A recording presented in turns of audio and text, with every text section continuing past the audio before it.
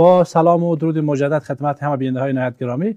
دوستان عزیز، شما بیننده بحث مفهوم شناسی امت در اندیشه اسلامی را بیننده هستید. مهمان برنامه محمد سعید، آگاه امور دینی. جناب مولوی صاحب، قرآن عظیم الشان چرا ما را امت وسط خطاب کرده؟ زنده باشی استاد عزیز. شکر.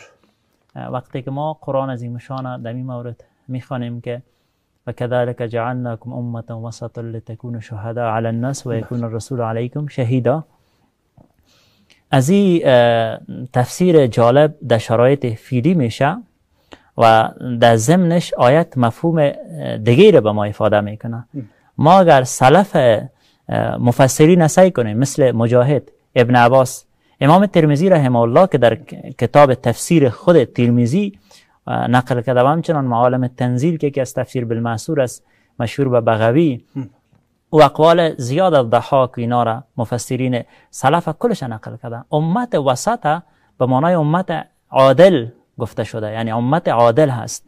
حالا یعنی امت محمدی صلی الله علیه و سلم عادل ترین امت هستند و بهترین امت هستند به این خاطر. اما حالا یک دید جالب دیده میشه که باید او را یادآور شویم. امت وسط یعنی امت سازشگر ازش تعریف کرده میشه، چون فضای کپیتالیسم یا فضای نظامی که اصل یا ایدئولوژی که از اساسش سازش و کمپرومایز است بین کلیسا و بین عام مردم که از اروپا نشأت کرد، میخوان همین فکر چه قسم برای مردم ترویج بسازن. نهایتش میگن اسلام هم دین وسط است. از وسط باز یک تعبیر میکنن که یعنی سازش با هر کس داشته باشه، در حالی که در دومین سوره‌ای که به ترتیب نزول از جانب الله جل جلاله نازل میشه، بسیار به قاطعیت الله پیامبرش میگه ودو لو تدهنوا فیدهنون فلا تطع کل خلاف مهین. میگه مردم دوست دارن که تو امرایشان مداهنت بکنی، سازش بکنی، پس هرگز از این مردم اطاعت نکو. در اولین سوره‌ای که نازل میشه پیامبر گرامی صلی الله علیه و سلم الله چنان تعلیم میده، هنوز رسول الله صلی الله علیه و سلم از جزئیات وحی تا خبر نداره که نهایت بامش چی میشه. از احادیث گرانبهای پیامبر صلی الله علیه و سلم معلوم میشه که اون ورقه بن نوفل گرفته پیش خدیجه را گرفته پیش ورقه بن نوفل میره و به می قسم روایت های دیگه هم آمده که در موردش گاهی وقت دلتنگ میشد.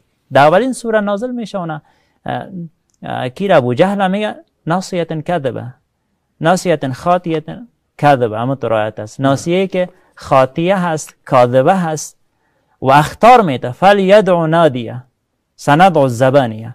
پس این اختار که یک نفر برش بیتی که تو دروغگوی هستی، تو خطاکار هستی، برو بتل تمام مجلستا، تمام دارالندوه یا پارلمان وقتتا دعوت کو و تو را ملائکه جهنم دعوت میکنن. این یک اختار بود. یعنی در اولین سوره که از جانب الله جل جلاله نازل میشه، دین ما دین سازش نیست. اگر یعنی معنی تحت لفظیش بگیریم امت وسط، امت میانه، از اصل معنی آیت دور میشیم. خب امت وسط اما میانه هم بهتر معنا میده. یعنی امت وسط در خود لفظ قرآن وسط به معنی بهتر معنا میده. اما وسط هرگاه که آسیب بیایه اطراف یک شیء آسیب پذیر می باشه، وسطش در حفظ و امان می باشه.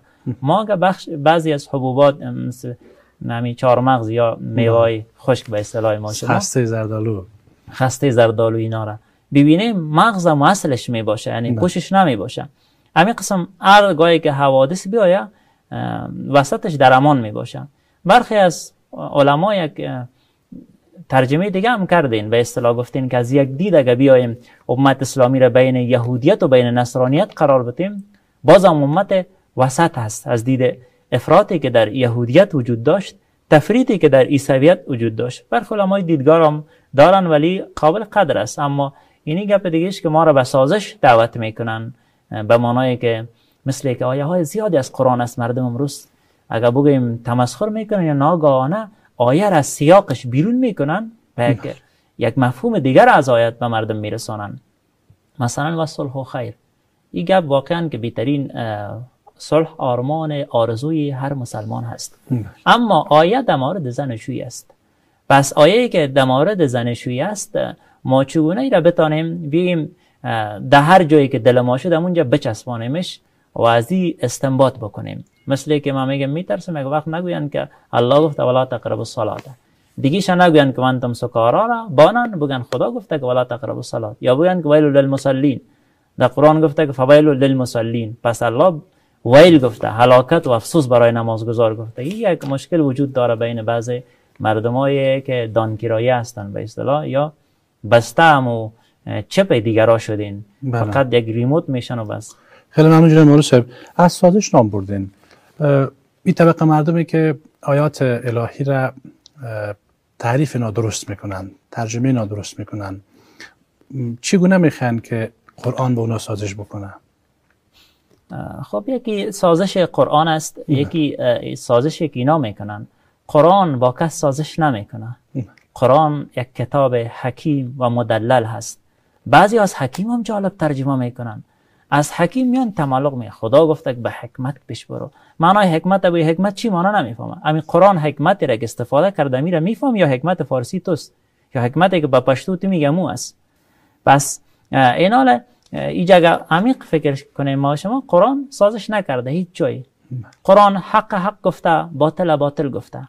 اگر سازش میکرد در سوره مکی، مثلا قل یا ایها الکافرون، سوره کافرون فکر کنم 17مین سوره است به ترتیب نزول.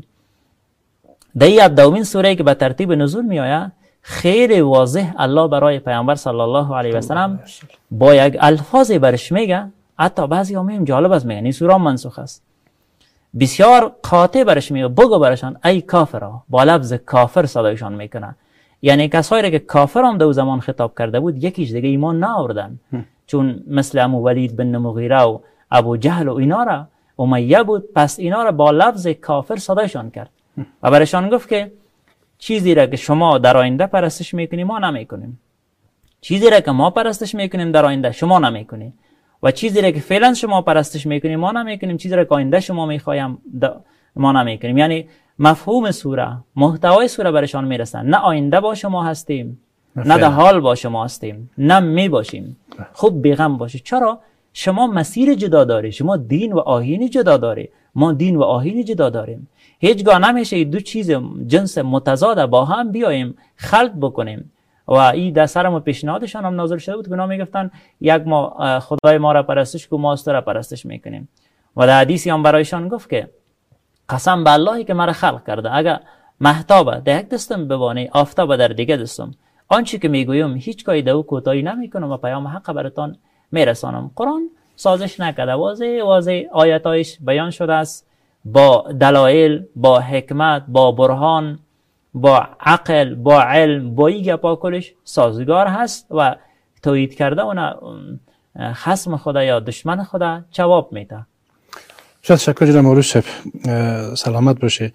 ما چگونه میتونیم که واقعا آنچنان که اسلام میخواد، آنچنان که پیغمبر بزرگ اسلام میخواد که با امتی بودن افراد فخر میکنه، که امتم میگه زیاد باشه و در کسات امتم فخر میکنم، ما نسل جوان امروزی و سایر نسل جوان سایر کشورهای اسلامی چگونه میتونن که شرایط امتی بودن در خود پیدا بکنن تا در این کتله بزرگ امت محمد صلی الله علیه و سلم شامل شوند؟ زنده باشی. قسمی که واقعا اون پیامبر گرامی صلی الله علیه و سلم، الله هم در قرآن گفته که لقد کان لکم فی رسول الله اسوه حسنه. هرگاهی که ما پیامبر گرامی صلی الله علیه و سلم اسوه، قدوه یا امام بزرگ ما قرار بدیم، یعنی در بخش مثلا ما امروز در بعضی امور اگه میبینیم یک مسلمان هست در نماز خواندن میگه امت رسول الله صلی الله علیه و سلم هستم، اما اگه در اخلاقش ببینی میگه والا جامعه است دیگه، او که دو زد تو 5 تا دو بزنش. اگه یک نفر در یک جای حرام بره بوی اموجه تو نرو، برات حرام است، میگم والا ما که نرو مو میره. تو برش بگو تو امت کیستی، تکلیف شرعی داری یا نداری، از تکلیف و مسئولیت خودت پرسان میشی از مردم، هیچ دقیقش نیست. میگه نه دیگه، حال شرایط است. در بعض امور ببینیم در یک بخش از اسلام پیروی میکنه، در یک بخش از ماکیاولی پیروی میکنه، در یک بخش از مارکس و انگلس داروین پیروی میکنه، در یک بخش از عرف و عنعنات و رسومات و اینا پیروی میکنه.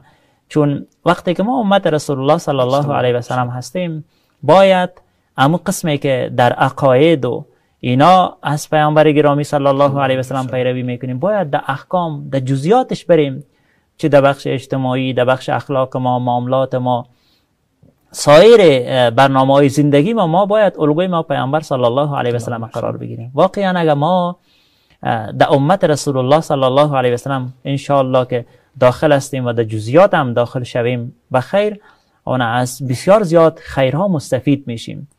اون خیری که بعد از شفاعت کبرا امتای خود شفاعت میکنه. یک حدیث یک روز بسیار جالب بود که در میزان آمده، پیامبر صلی الله علیه و سلم وقتی که در میزان محاسبه صورت میگیره استاد میباشه، از امتش هرگاه اعمال نیکش کمتر باشه در یک ورق همین کلمه طیبه که ما شما میگیم شهادتین نوشته میکنه، سرمو ترازو میمانش، یک بار اعمال حسنه امتش بیشتر میشه.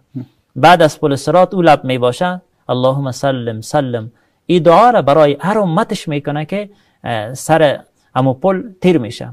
و یک روز ام سلمه رضی الله عنها حدیثی در روایت میکنه، میگه پیامبر صلی الله علیه و سلم خواب بود، در خواب میدیدم پیشانیش بسیار ترش میشد، بعد خندید در آخر. از خواب بیدار شد، پرسیدم گفتم یا رسول الله صلی الله علیه و سلم، چون ها میفهمیدن که رویای پیامبر همچنان وحی است.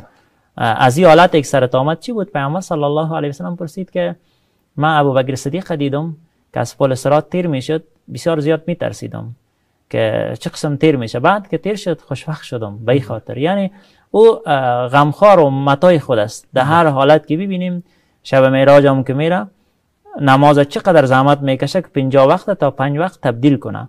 خلاصه در حال امتش فراموشش نمیشه.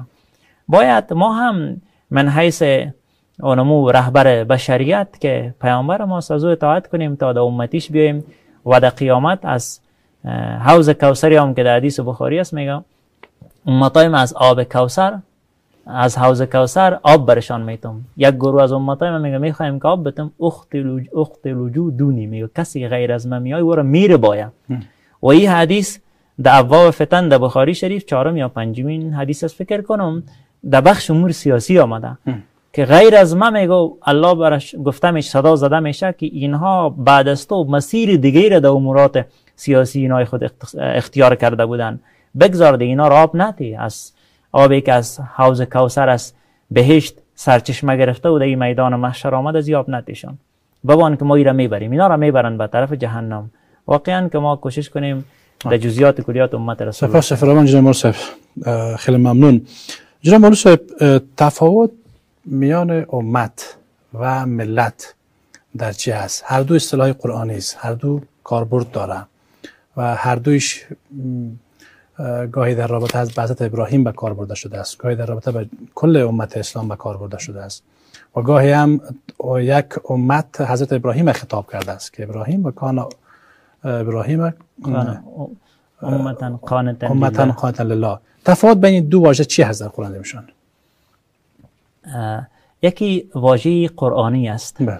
یکی واژه‌ای که عام مردم امروز استفاده میکنن. بله.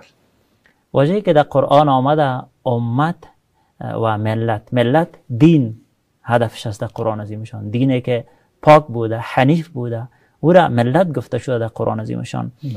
یک چیز که بسیار مهم است در نصوص البته در قرآن و احادیث گرانبهای رسول الله صلی الله علیه و سلم، هرگاه ما بخوایم که یک موضوع، یک مفهوم دقیق بفهمیم، باید ریشش جستجو بکنیم و در ضمن از اینکه ریشش جستجو بکنیم و بفهمیم، بریم تحقیق کنیم که در عصری که پیامبر صلی الله علیه و سلم زندگی میکرد امی واژه کاربرد با کدام امورات داشت. چون لسانا تغییر میکنن با مرور زمان. مثلا در شرایط فعلی ما شما مگه میشه چای باشه بگیم استاد شاپور بگم این چای ده، معنا میده که نوش جان کو، ولی شاید 100 سال بعد اگر میره در دیکشنری پیدا کنن از این چند تعبیر شوه که بگه ده یعنی در زمین بزن، دیگه بگه ده نه همون ساعت یک مزاحم اومد که همون گفت در فرقش دی، نمانش که نزدیک بیا برنامه رو خراب کنه. اما کسی که در زمان زندگی میکنه دقیق مفهومی رو میفهمه. به همین اساس اون قرآن عظیم شان که در معاصر خودش نازل شده ملت دین خطاب کرده، اما امت پیروای رسول الله صلی الله علیه و سلم گروهی را مثلا کنتم خیر امت اخرجت للناس، ولتکن منکم امتی یدعون الی الخیر، باید باشه ولتکن منکم امتون، از شما باشه که امت یک جماعت باشه. خیلی ممنون جناب مرسی، تشکر فراوان. بیننده های نهایت گرامی، بازم یک وقفه کوتاه میگیریم، ادامه بحث را بعد از این وقفه بیننده باشید.